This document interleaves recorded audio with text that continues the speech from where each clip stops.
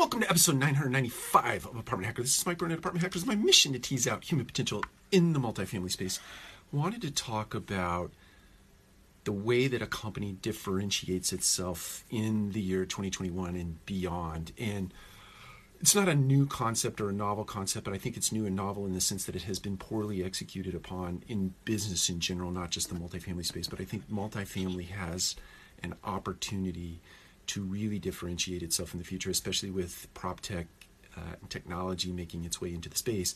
I think learning is the thing that differentiates yourself, differentiates your company from competitors in the future, in the sense that now you will have to relearn how to administer things at a site level, even at a corporate level. You have to reimagine the way that your business is actually facilitated.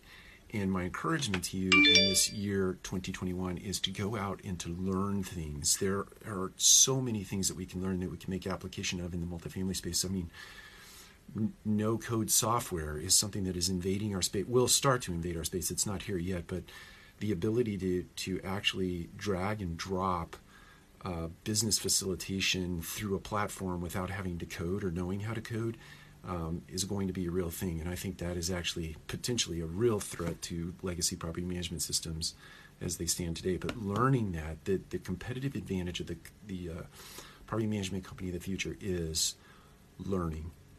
That's the competitive advantage. To the extent that we are nimble in our learning, that we can do that quickly and swiftly. I think that the example that comes to mind for me is how quickly the industry adopted and made application of virtual touring, and is an example of how quick this can happen and how quickly it should happen. And those organizations that adapt and that are adept at learning in the future will have a competitive advantage over their rivals, so to speak, in the multifamily space. And that's business in general. So my encouragement to you today is to make your organization a learning organization and become adept at it and execute in 2021. Take care. We'll talk to you again soon.